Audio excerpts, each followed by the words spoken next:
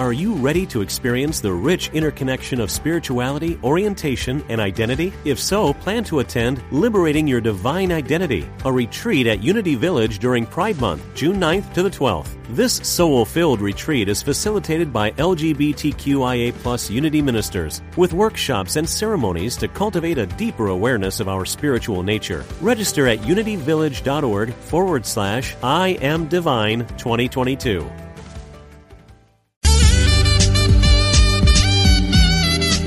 Unity Online Radio, the voice of an awakening world.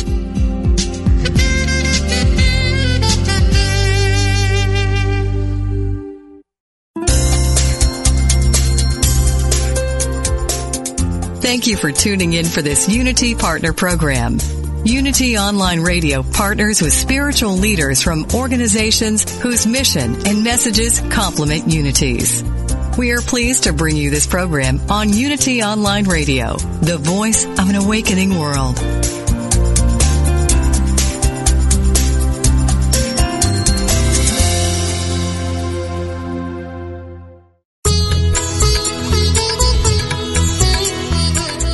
Welcome to the Yoga Hour, Living the Eternal Way, offering insights and practices for spiritually conscious living today with Yogacharya Ellen Grace O'Brien from the Center for Spiritual Enlightenment in San Jose, California.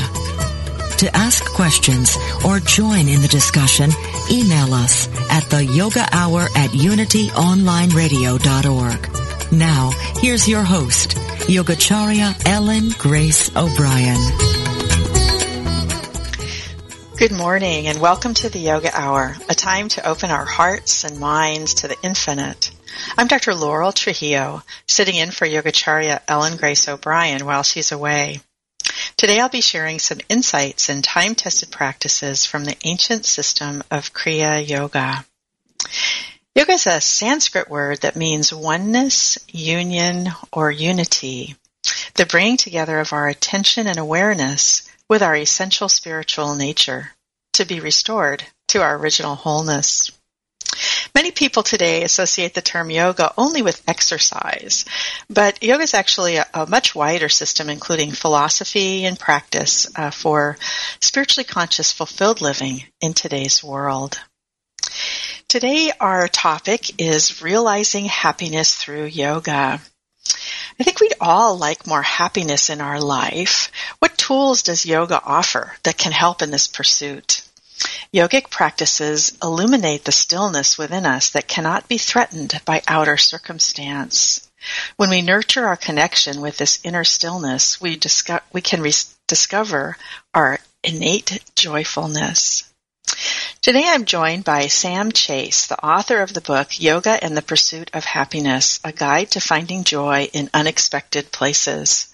Sam is co-owner of Yoga to the People in New York City, where he leads weekly yoga programs for everyday people and diverse organizations, including New York University and the United Nations.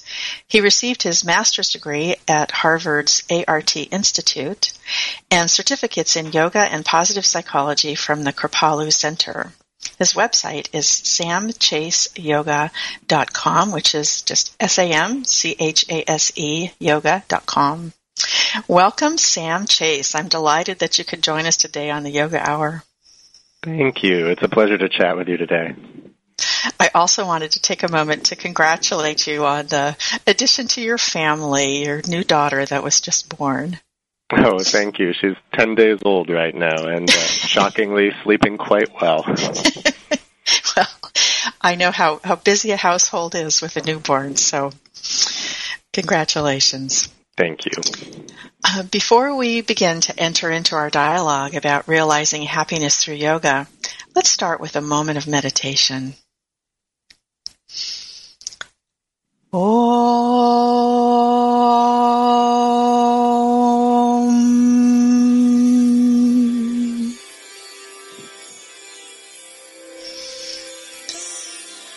Let's take this moment, this yoga moment, to turn our attention within. Any time of our day can be a yoga moment. All we need to do is to bring our attention and awareness to the present. wherever we are. Let's begin by taking a fully conscious breath, just noticing as we inhale and exhale. Not trying to change it, just noticing the breath's natural flow. Cool air entering the nostrils and warm air flowing out.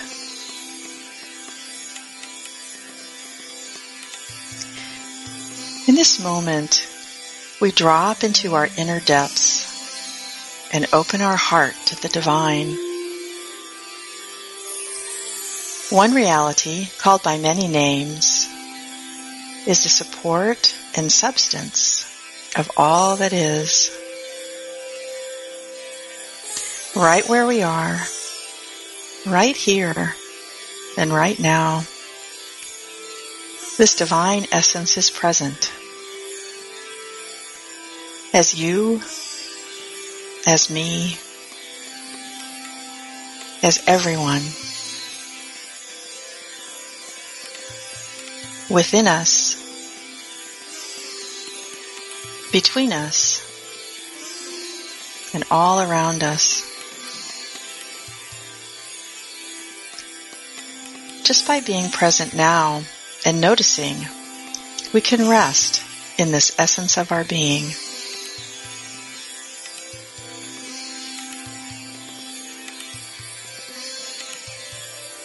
We notice thoughts and feelings as they arise and as they pass away. We become aware of our essential nature beyond words and thoughts, beyond all change, beyond thought and sensation. Pure existence being.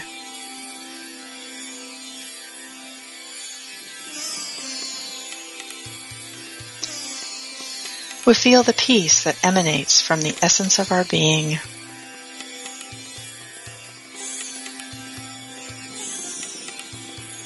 We allow that peace to pervade the mental field, the emotional nature, and the physical body.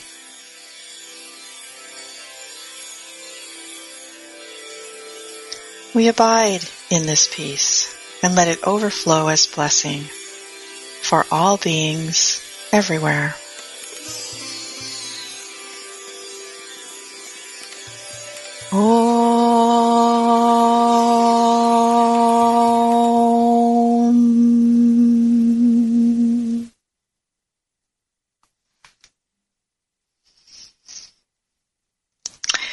So once again, Sam Chase, welcome to the Yoga Hour. Thank you. Kriya Yoga Master Paramahansa Yogananda wrote, "Do not make unhappiness a chronic habit, thereby affecting yourself and your associates. It is blessedness for yourself and others if you are happy." So, given your recent book about yoga and happiness, how did you become interested in that topic? Well, in some ways I think I was one of the least likely candidates for a yoga practice. I grew up comically unathletic and really bookish and probably hyper-rational. And I had graduated at the top of my high school class and was about to graduate at the top of my college class. I was studying economics at the time. And I was invited to apply for a fellowship, a Rhodes Scholarship and a Marshall Scholarship, and got a call from the British consulate that should have been the best call I ever received, telling me that I had won. And instead of being thrilled, I threw up and had a panic attack. And totally by surprise, realized that I just could not stand to stare down 4 or 40 more years of a career in that field, though there was a lot that I loved about it. And it kind of started a little cycle of despair. And in the midst of all that, I got it into my head that I wanted to learn to be able to touch my toes, which was never a possibility for me growing up. I was pretty down and out, and that seemed like the highest sort of aspiration that I could reach to at the time. And one of my friends suggested a yoga class to me, which was a real struggle in the start. My toes seemed farther away than I ever remembered them being. I was being asked to breathe and focus in a way that I had never done before. But I noticed that it was working. Very soon I could touch my toes. Within a few months, my asthma, which had plagued me since I was very, very little, really started to subside. And over the years, I began to really get acquainted with that part of me that sort of rose up to reject the career that I had so carefully plotted out at the end of college and then had to run away from. But there was a part of me that was still sort of empirical enough that even though I could feel a yoga practice really working and making a difference in my life, I wasn't going to believe it unless I had some hard scientific evidence for it. And when I started to look around for that, there was, 10, 15 years ago, not nearly as much research in the field of yoga as there is now. Right. It was really just starting to become something that received serious scrutiny. At the same time, I had gone into graduate school, and I was at Harvard studying theater, actually, at the time. After I bailed out on economics, I went in that direction.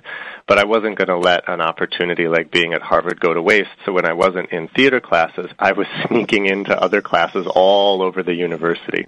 And at the time, they had the most popular class at Harvard had like hundreds of people in it, and it was a class on positive psychology and happiness taught by Tal Ben-Shahar. And I figured there were so many people in that class, they wouldn't notice if I just snuck in and sat at the back. So that whole semester, I sort of cheated my way into that class and immediately discovered that there was a lot of overlap between the scientific study of happiness and well-being and what the practice and philosophy of yoga was holding out for everyday folks. And that's really where it started for me. It's sort of through the valley of a little despair at the end of my college career and into the following years as I started to sense that there's a really rich conversation happening between a sort of modern scientific approach to happiness and well-being and these ancient traditions of yoga and contemplative practice. Which is such a great seed for our conversation today, which is why we wanted to have you on the show. So you start out in the book and, talk about, happiness as being such a central motivation and that when we look at our desires and ask ourselves why it is that we want what we want, the answer that we arrive at is usually related to happiness. So why is happiness such a central motivation for us? Yeah. Tal Ben-Shahar, who's the professor whose class I was sneaking into at Harvard, he would call this like the infinitely regressive why. Like if we ask why we do or care about almost anything at all, eventually if you keep asking, you're going to get around to something like happiness. Sort of if we treat ourselves like, a toddler always asking why. Eventually happiness seems to pop up and it seems really tricky to try and dig much further than that. At the very least, I think we'll end up circling back around to it again in some way, shape, or form. If you try to look backward, like toward the moment of, say, something like the Big Bang, in those first instants of the universe, even the laws of physics that we know seem to fall apart in those very beginnings. And happiness is similar, I think, when it comes to our motivations. It's so bedrock to who we are that it's hard for a question like why to really penetrate that. And to be honest, I don't have an easy answer for why that seems to be such a huge motivation for us. But I think it's enough in the beginning just to have dug down that far, just to the realization that there's something in the question of happiness that won't budge. It seems really essential to what we're doing here in this world. I think that's such a great little discussion, of happiness. So I suspect everybody can relate to wanting more happiness in their life, but in order to get more happiness, we really need to understand more about what happiness is. And one of the things that's very enjoyable in your book is that you really give a good discussion with lots of definitions of happiness, but also encourage people to give their own definition. So why is it important for each of us to define what happiness means to us? Well, I think the most important reason is that really you're the only one who can know what happiness is to you. It's like the most quintessentially subjective thing there is. You know, I can sit here and tell you that researchers have mapped out the brain and found that the feeling of happiness corresponds to increasing blood flow in the left prefrontal cortex of the brain. But all that really means at the end of the day is that researchers stuck a whole bunch of people in an fMRI machine and watched their brains light up and said, now, okay, what are you feeling right now? And if you laid down in that same fMRI machine feeling horribly depressed and your left prefrontal cortex was lighting up like a Christmas tree and a scientist said to you, sorry, you know, our machine says you're actually really happy, you're not going to believe that for a second. Right. You know, you're the only one who's really qualified to make a deep assessment about what happiness is in your own life. And if we're going to spend so much of our lives really dedicated and driven toward our own happiness, I think it makes sense that we better have a pretty good idea about what we're aiming at. Now, for most people, I think, for me, I know happiness sometimes seems so basic and so essential that I don't actually put that much thought into it. It's sort of like it's like asking a fish to describe what water is. Right. But I've also found that, you know, our hearts and our minds come with all these sort of quirks that make our pursuit of happiness tricky and sometimes downright counterintuitive. So really, my aim with a book like this and most of the teaching I do in workshops and one-on-one with people isn't to try and answer that question for you. I'll be honest, some days I feel like I can still barely get it answered for myself. But what I really want is to give people some really well-tested tools that they can use to make like a little laboratory out of their own lives, and then answer that question in a way that only you can really approach. Mm-hmm. Yeah, and you do. I really enjoyed that experiential part of the book where there's lots of little, little questions and exercises for you to apply, the things that you're talking about to ourselves. So positive psychology, which you've mentioned, studies the content and causes of happiness and has documented the many benefits of happiness. So can you just briefly review what some of that research shows? So what benefits does happiness bring to us? Sure. I want to back up just a small step just to talk about positive psychology in general, which is really a relatively new branch of psychology. It's formally founded by a guy named Martin Seligman, who at one time was president of the American Psychological Association. And during that time, he sort of came to the realization that psychology had been, for the better part of 100 years, really focused on what goes wrong with a human life, sort of how to get us from -10 back to 0. But the field of what goes right with a human life had been sort of neglected. Even in 1998, when the field was formally founded, we didn't have that much research into happiness and how to improve the quality of daily life. Most of what we had was, very anecdotal, and inspiration, although it may have been, those kind of anecdotes are not really the foundation for a science. So he and a group of like-minded folks got together to kind of push this new field into psychology, and what they've found has been really very promising. I mean, it's a pretty substantial list, and it shouldn't be a surprise to most of us, but happier people live longer. They tend to have better immune function in the sense they don't get sick as often. Happy people make more money. They are more likable. They're more resilient. They bounce back from upsets and stresses quicker and better. And they tend to be more optimistic, all of which is, great for you and I on days when we're happy. But it turns out that happiness also correlates really highly with things that are good, not just for us, but for everybody around us. happy people are more civically active, they're better engaged in their communities, they're more productive at work, they're more creative in problem solving, they have stronger friendships and marriages, and are more philanthropic and altruistic. Now, all these things are just correlations, which doesn't necessarily prove, which causes which, but they're significant connections, and for all of us should be a comfort in the sense that when we're pursuing our happiness, there's real benefit to be had there, and it's not inherently a selfish pursuit. I think one of the most surprising and compelling things that I found in the research for this book and also in the deeper practices of the yoga tradition was how social these things really are, how much our happiness really intertwines us with the people around us and the communities we care about, and also how the deeper practices of yoga and the contemplative practices of meditation really reinforce this idea of deep connection. I think the stereotype or the myth of the solitary yogi away in a cave secluded from society, well, that may be popular and sometimes attractive. I think there's a really compelling rationale for coming out of the cave and getting out into the world.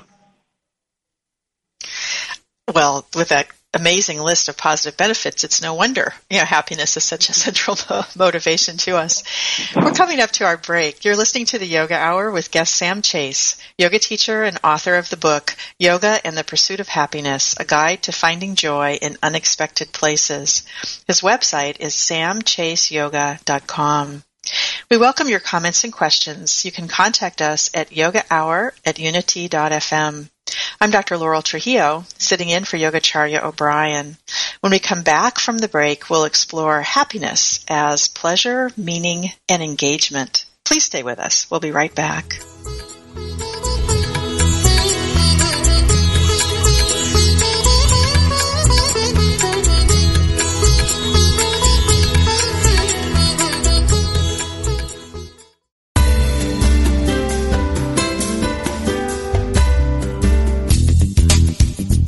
Hello, listeners. Did you know we've gone mobile?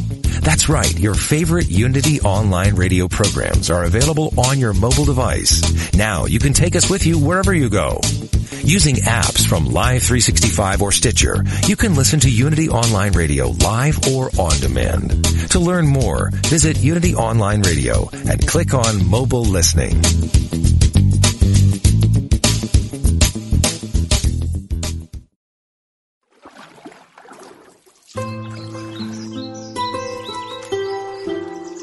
At the base of all life is the infinite wellspring of Source, and each of us has a unique way of expressing that Source as an individualized soul. Do you enjoy the company of inspiring people who are living on purpose? Do you want to live joyfully attuned to your own unique soul expression? Host Reverend Kristen Powell welcomes you to join the gathering of souls who live this way. You'll meet artists, naturalists, and other soulful expressions that will inspire you to call forth the most alive, passionate version of yourself. Get into the natural stream of your own soul by tuning into Soulstream live every Wednesday at noon Central Time on Unity Online Radio, the voice of an awakening world.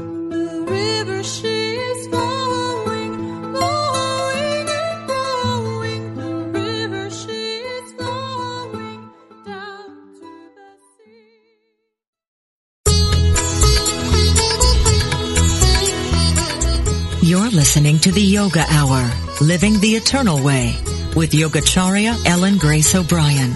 We now return to the Yoga Hour. Welcome back to the Yoga Hour. I'm Dr. Laurel Trujillo, sitting in for the Yoga Hour's regular host, Yogacharya O'Brien. I'm joined today by Sam Chase, co-owner of Yoga to the People in New York City and author of the book, Yoga and the Pursuit of Happiness, A Guide to Finding Joy in Unexpected Places. His website, once again, is samchaseyoga.com. So, Sam, when we broke off, we were talking about happiness in general, and I didn't want to leave that topic without talking about the role of meditation, because I know that there's a lot of, obviously meditation is such a central practice of yoga, and then what role does meditation play in our sense of happiness? Well, I think, meditation really at its core is like a toolbox for examining the nature of our own selves and the world we live in. And one of the things that meditation is really a great tool for is to increase our capacity for being focused in the present moment. And not just to focus in the present moment, but to be able to focus with what I call a kind of compassionate self-acceptance, to be at home in the present moment, which it turns out is really essential to our happiness. A researcher by the name of Matt Killingsworth did a study a few years ago where he gave people an iPhone app that would buzz at random times throughout the day and would ask them to pause and say, what are you thinking about right now? Are you thinking about what's happening in the present, or is your mind somewhere else? And he found that about half the time our minds tend to be wandering either back into the past or into the future. And what I found most compelling about this particular study was most of the time when our minds are wandering, those thoughts tend to be making us at least somewhat unhappy. Yeah. And so it seems clear that if we can't be focused in the present moment, we're cutting ourselves off from a potential for happiness and joy, and our ability to be at peace or at ease with what's happening in the present moment, I think, is really the heart of it. One of my favorite quotes comes from philosopher Blaise Pascal, who said, "All of humanity's problems stem from our inability to sit quietly in a room alone." And my favorite, possibly my favorite research study that I came across. I'm laughing because I know what you're going to say, and I just could not believe this study. So please go ahead and share it with our listeners. Sure, this is one. It's like too good to be true. In terms of for those of us who really want to take up a meditation practice and believe in its benefits. So, a team of researchers led by Timothy Wilson did a study where they had people sit alone in a room with their thoughts and nothing else to do but think for anywhere between about 6 and 15 minutes. And previously, they had given some of these people an electric shock and said, "How do you feel about that electric shock?" And of course, everybody said, "I hate that. That feels awful." They hated it so much they said they would pay to avoid it in the future. So then he left them alone in a room, and he said, "I'm going to give you 15 minutes just to be with your thoughts. Oh, by the way, on the table there's a button, and if you feel like you want to, at any time you can push that button and give yourself the same electric shock that you just said you hated. You don't have to. You can just sit and think if you want to, but, do what you need to do."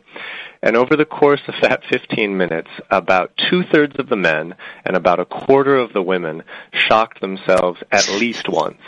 One guy shocked himself 190 times. So it was so much they had to throw his part of the study out. They said, "We don't know what's going on with him, but we can't use that data." As funny as it is, and as silly as it sounds, to me that suggests that most of us have a real unease just being present with ourselves, with nothing else to do. And that's where meditation really wants to catch us. I like to say it brings us home to the present moment and helps us meet it as it really is without having to run away to something else, without having to pretend or tell stories about it, just to be at home with ourselves. Right. And with the increasing pace of our lives and of technology and all of our connectedness, I think that it's beginning to be even more of a foreign a place to just be at peace, in the moment, be with ourselves. That is an amazing study that people would rather shock themselves than just be able to be with themselves. I think it's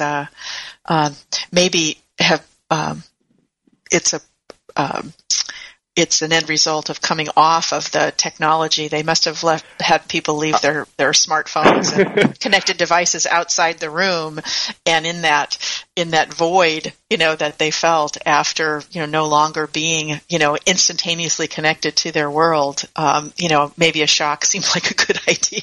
So. I agree wholeheartedly. And I have to say, in the last 10 years of teaching, as smartphones became sort of a rarity and a novelty and now are so ubiquitous that everybody has one and holds one constantly, I see that problem increasing, not decreasing.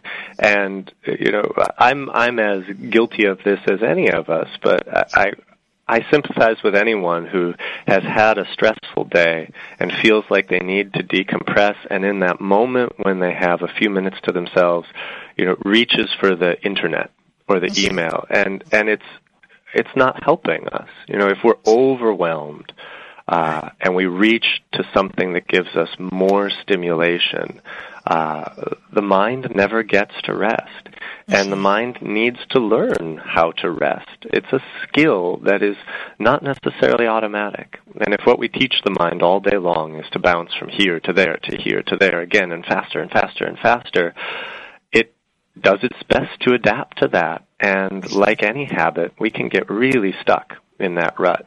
Screen addiction, addiction to technology, I would say, is a rising epidemic, bordering on the point of just becoming the new normal. And I think we lose something pretty vital when that becomes our normal. So turning to a definition that I enjoyed, from the many definitions that you gave of happiness, the Martin Seligman definition of happiness as pleasure, meaning, and engagement spoke to me. So let's start with pleasure. So I suspect that most people would include experiencing pleasure on their list of what makes them happy. But you had some really interesting information about what we know scientifically about pleasurable experiences and how to maximize them. Sure. Well, one of the quirks of pleasure, which we all love, one of its quirks is that it has a kind of diminishing return. I like to say the first scoop of ice cream is heaven, and by the time you've eaten the whole carton, you're in hell. And this, psychologists call this sort of fading aspect of pleasure hedonic adaptation. It just is a fancy way of saying the things that thrill us tend to wind down after a while. This is part of what leads us toward things like addictive habits, where something is really pleasurable and then we find ourselves chasing after it, trying to recapture that first thrill, which doesn't mean that we should be rejecting pleasures outright. I think it just means that we need to learn how to manage them, and as you say, to maximize them. So there are two things for maximizing pleasure that I think are the most important, and these should be really intuitive if you take a moment to think about how your own life plays out. The first is variety. If we can put some variety and some diversity into our pleasures, it gives our senses, ourselves, a chance to recharge around them.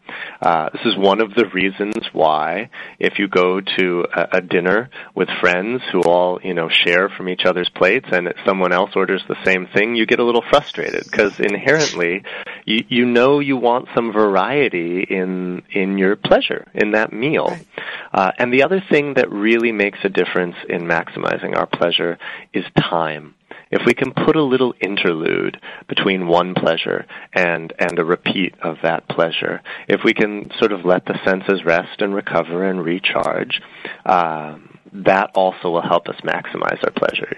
This is going to the same restaurant day in and day out will really suck the magic out of it. But, once a month, once a year, especially if you give yourself a little time to anticipate it, which may feel like sometimes a delicious agony, but anticipation is one way that we can maximize our pleasure. There can be a joy in that. Now, what I found most fascinating in the research is that, variety and time both seem to be essential ways of recharging our pleasure. You don't need both at the same time, which is to say, if you're planning your meals for the next year, you can imagine, you don't have to, if there's a favorite restaurant you have and you go there once a month, you may find it's fine to order the exact same thing you love every time you go there, because enough time has passed that you're recharged. But if you're in a situation where you're where time is not an option, then you want to add in a little more variety. So that was an interesting quirk that really raised my eyebrows, that we need time or variety, but not necessarily both to maximize our experience of pleasure. Right. So when we look at the other side, of trying to, maximize our, pleasurable experiences, there can be a desire to just hold on to them, which can then, as you've already mentioned, turn into a source of unhappiness. So what tools does yoga provide that help us with this ability to be not quite so attached to following our pleasure? Yeah, I think that the stereotype sometimes of the serious yogi is one of sort of denial of pleasure and pushing away all of life's pleasantness in favor of a harder road. But I think if we look to some of yoga's deepest practices, it's not so much about denial of pleasure, but a recognition of, exactly as you say, the fact that pleasures have a strange hold on our psyche.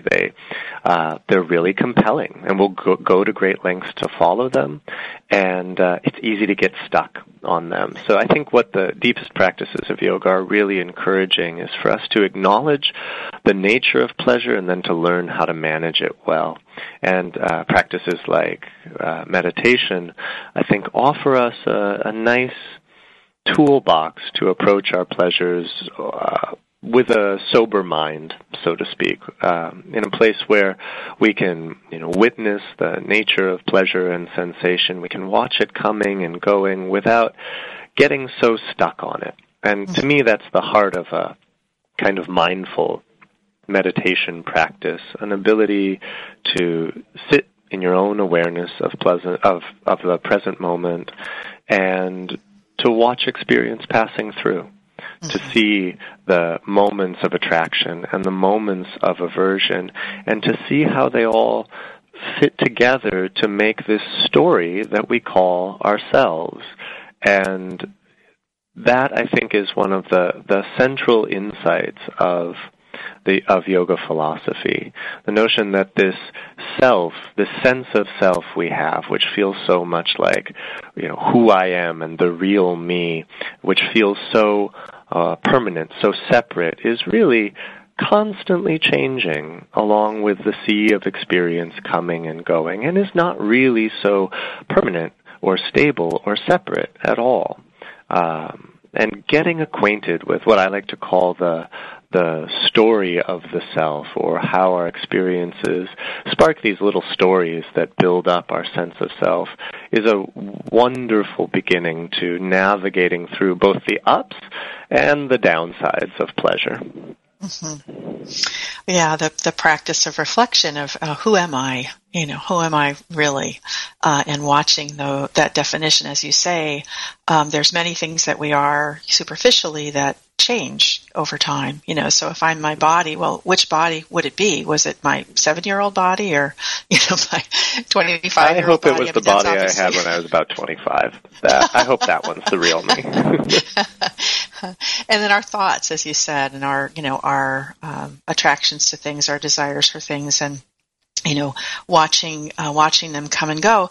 And then even the understanding that we've even talked about on this program, how, it's really, any pleasure that's repeated has that hedonic adaptation, as you called it, which is a fancy word of just saying that we can't hold on, to our pleasure, because the pleasure of the first bite is not the same as the pleasure, of the last bite. And we, if we have the consequence of eating the whole carton of ice cream, that is definitely not as pleasurable. So yoga gives us that opportunity to really, watch that and reflect on it, and not have it be quite such an unconscious process.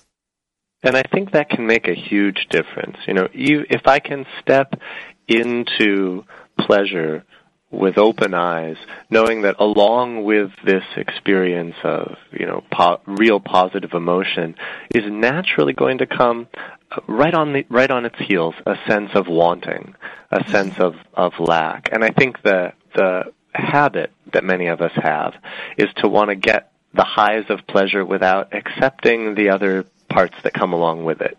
as if we could somehow cheat the system. But when we come to it with a more reflective mind and meet it as it is, then I know, okay, I'm going to have this bowl of ice cream, and it will probably leave me wanting in some ways and satisfied in other ways.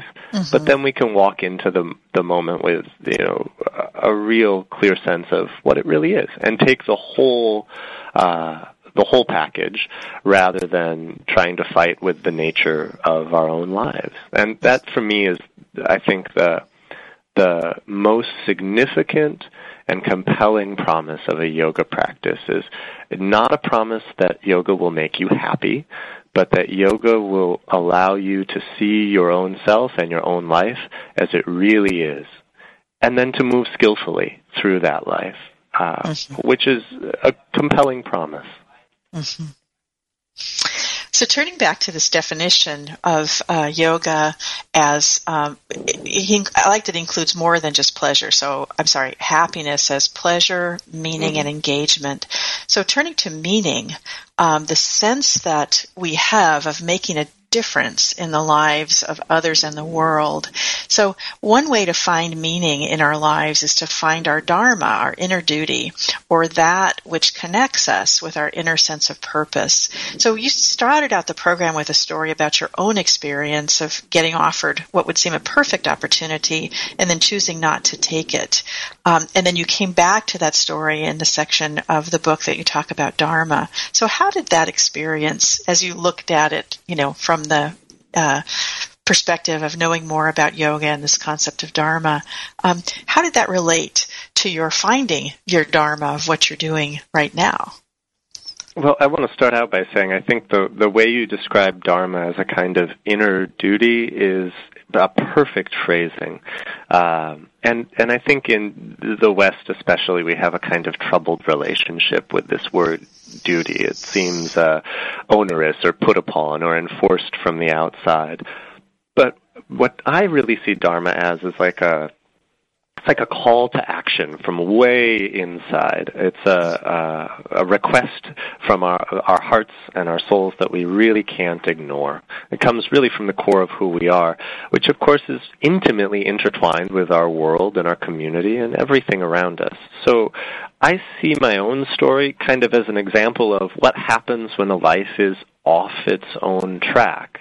In that moment when I got this amazing opportunity and then sort of puked and ran screaming for the hills, I had to come face to face with pretty huge parts of who I am that had been stifled for the sake of pursuing success and academic honors, and it just couldn't go on.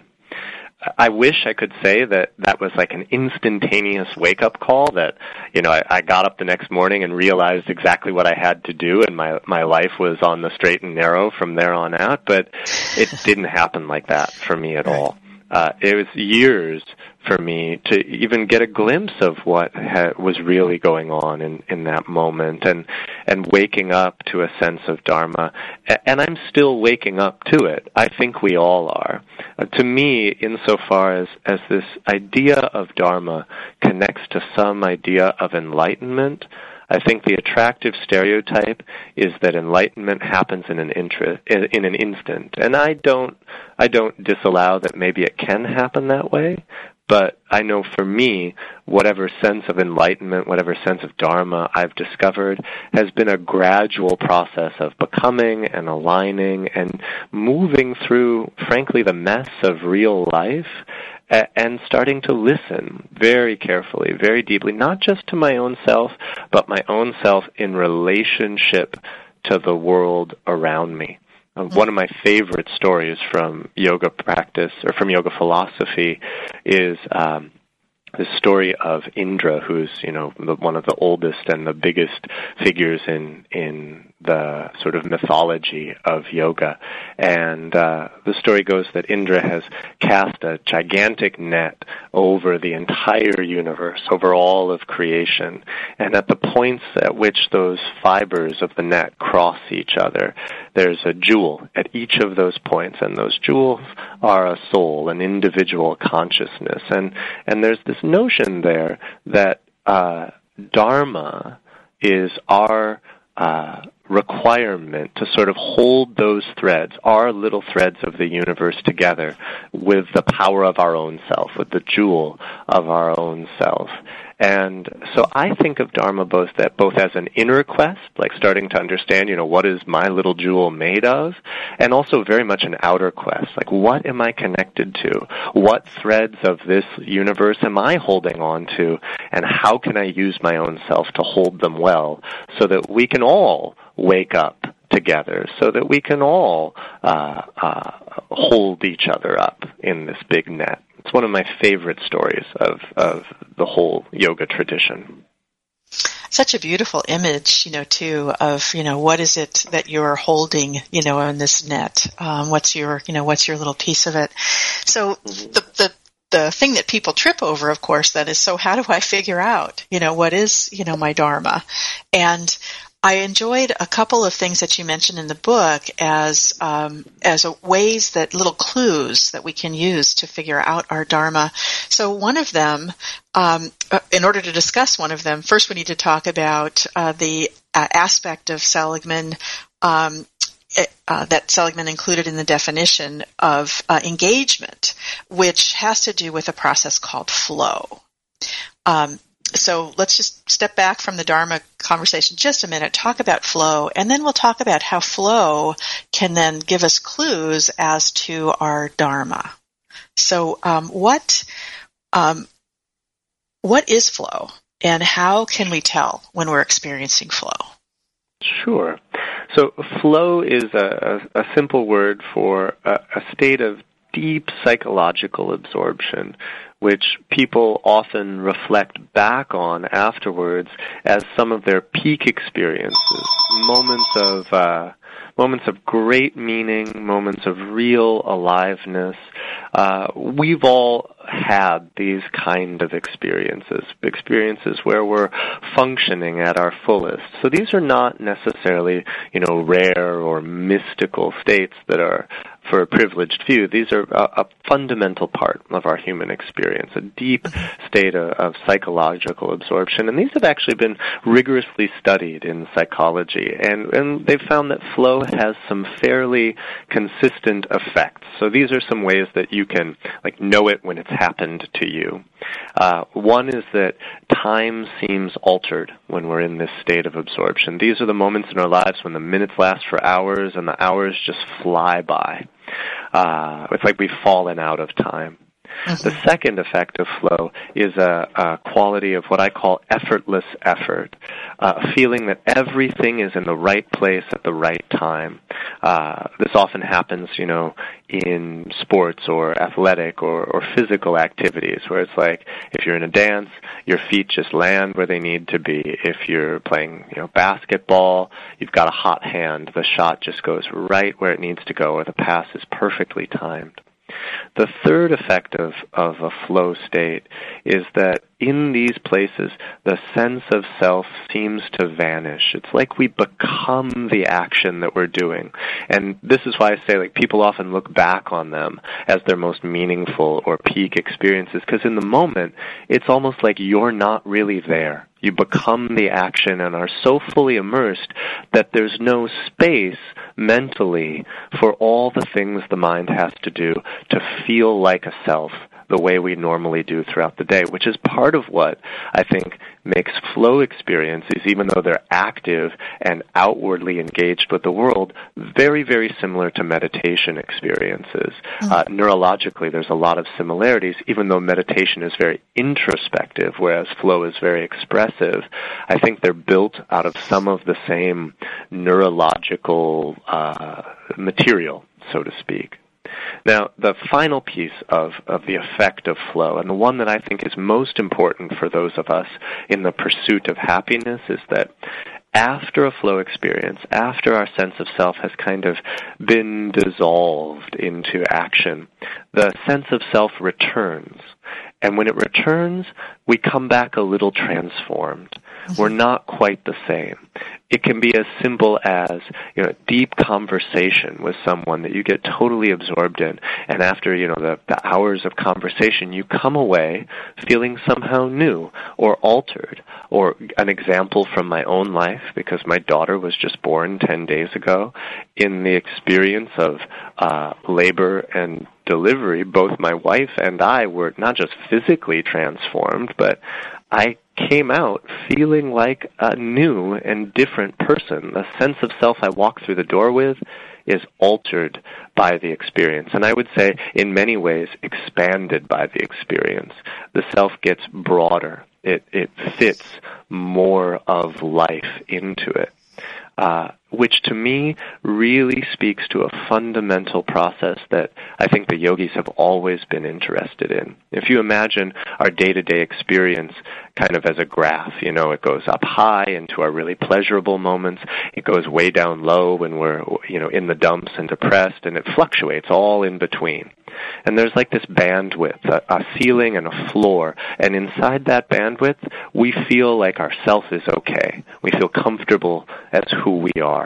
And when we get outside our comfort zone, when we get too depressed, even when we get too happy, we'll tend to behave in a way that tries to squish life back into this neat little box we call ourselves.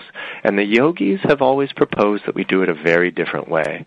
Instead of trying to squish life back into this box called us, they're asking us to engage in all of these exercises and experiences that expand our sense of self so that we can fit life as it really is, with all of its natural highs and lows. And these flow experiences seem essential to doing exactly that. I call it like home renovation for the self. Mm-hmm. So beautiful. So when we're talking about Dharma, one of the things that I enjoyed was this idea that we can identify, look in our lives and see where have our peak experiences been, and then look for, so what is it about, that experience that it was feeding? What component of ourselves, was that experience feeding? And in that way, our flow experiences can be a clue then to what feels most central to ourselves, this sense of inner duty or dharma. Mm-hmm. Absolutely. I couldn't agree more. So we've only got a couple of minutes left. There are so many things that we can, turn to discussing on this last few minutes, but let's just touch briefly on this yoga concept, importance of selfless service, and how serving others does, as you alluded to earlier, our happiness is not necessarily just, affecting ourselves, but it's also our connection, in the world. So what do we know about the connection, between seva, selfless service, you could describe that as altruism, and happiness? Sure. Just in the last, I think we've only got about a minute, so I'm sorry to to constrain your answer, but just in the last minute. We're saving the best for last, because I think both the most compelling research and the most profound yoga practices like seva are the ones that get us outside of our own selves, off our meditation cushion, and engaged with the world around us. There's abundance of research that shows how volunteering increases our happiness, to say nothing of the folks around us. And if I were, I think for me, this is one of yoga's boldest challenges, to combat the kind of me-first mentality that permeates so much of our culture. Seva teaches us that loving others is an essential part of how we learn to love ourselves, that we don't have to learn to love ourselves before we can be of help to someone else. We can't separate our self-love from caring for our neighbors in exactly the same way. And I would say seva teaches us that we learn about who we are and how to care for ourselves through the act of caring for other selves. And with that, and it just reaffirms that deep connection.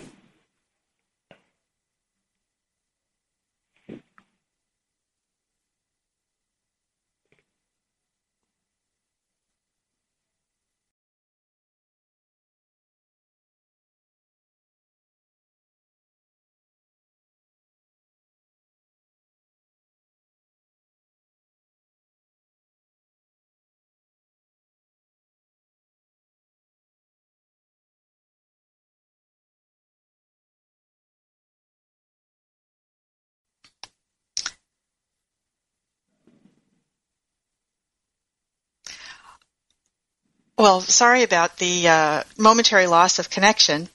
You've been listening to the Yoga Hour. It's been my pleasure to share this time with you. I'm Dr. Laurel Trujillo, sitting in for Yogacharya O'Brien.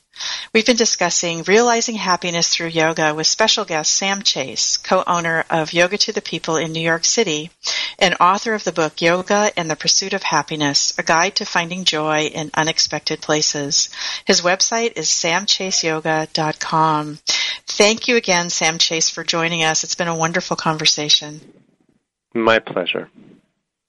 Join us next week for the dawn of yoga in the West and the transformation of the religious landscape, which is an encore episode from June 16th, 2011, when Phil Goldberg, author of the book American Veda, joined Yogacharya O'Brien for an insightful look at how yoga has not only inspired but transformed the way we experience religion and spirituality. The Yoga Hour is a service project of the Center for Spiritual Enlightenment, a meditation center in the Kriya Yoga tradition. For more information about the Center for Spiritual Enlightenment, visit csecenter.org. Remember to subscribe to the Yoga Hour podcast at iTunes. I look forward to being with you again when Yogacharya O'Brien is away. Until then, remember, you carry your own healing and wholeness within you. Share your peace and joy with all that you meet. Thank you for tuning in to the Yoga Hour, Living the Eternal Way, with Yogacharya Ellen Grace O'Brien.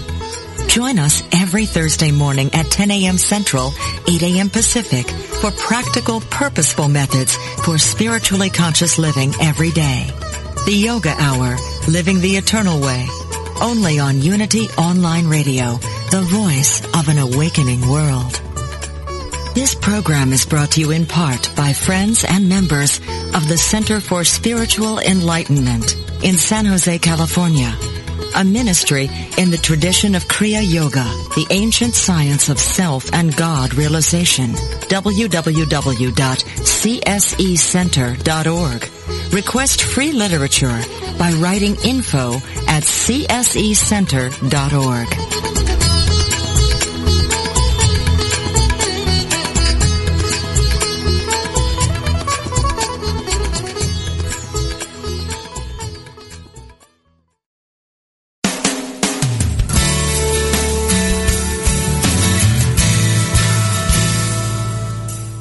Do you experience the peace and joy promised by A Course in Miracles? Or are you still struggling to truly live your beliefs from moment to moment? Let Reverend Jennifer Hadley help you focus on your intent to be the love, be the peace, through practical application by walking your talk. Experience the healing live every Tuesday at 10 a.m. Central on A Course in Miracles, Living the Love, Walking the Talk, only on Unity Online Radio, the voice of an awakening world.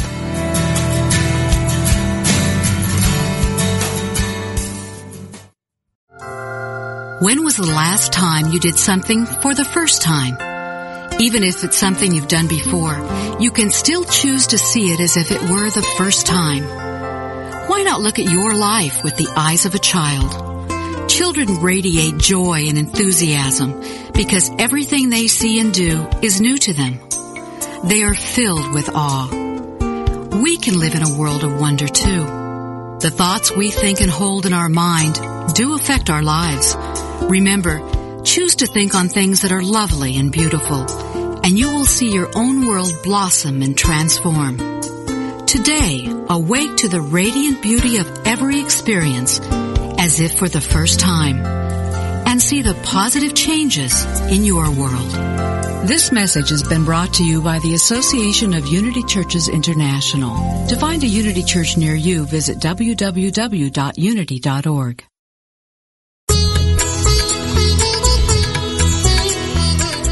The benefits of spiritually conscious living start now.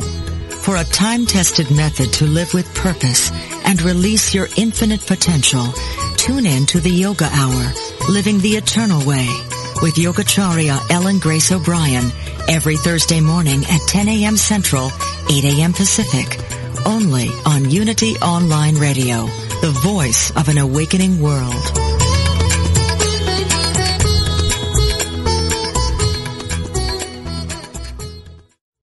Are you ready to experience the rich interconnection of spirituality, orientation, and identity? If so, plan to attend Liberating Your Divine Identity, a retreat at Unity Village during Pride Month, June 9th to the 12th. This soul-filled retreat is facilitated by LGBTQIA+ Unity ministers, with workshops and ceremonies to cultivate a deeper awareness of our spiritual nature. Register at unityvillage.org/I Am Divine 2022.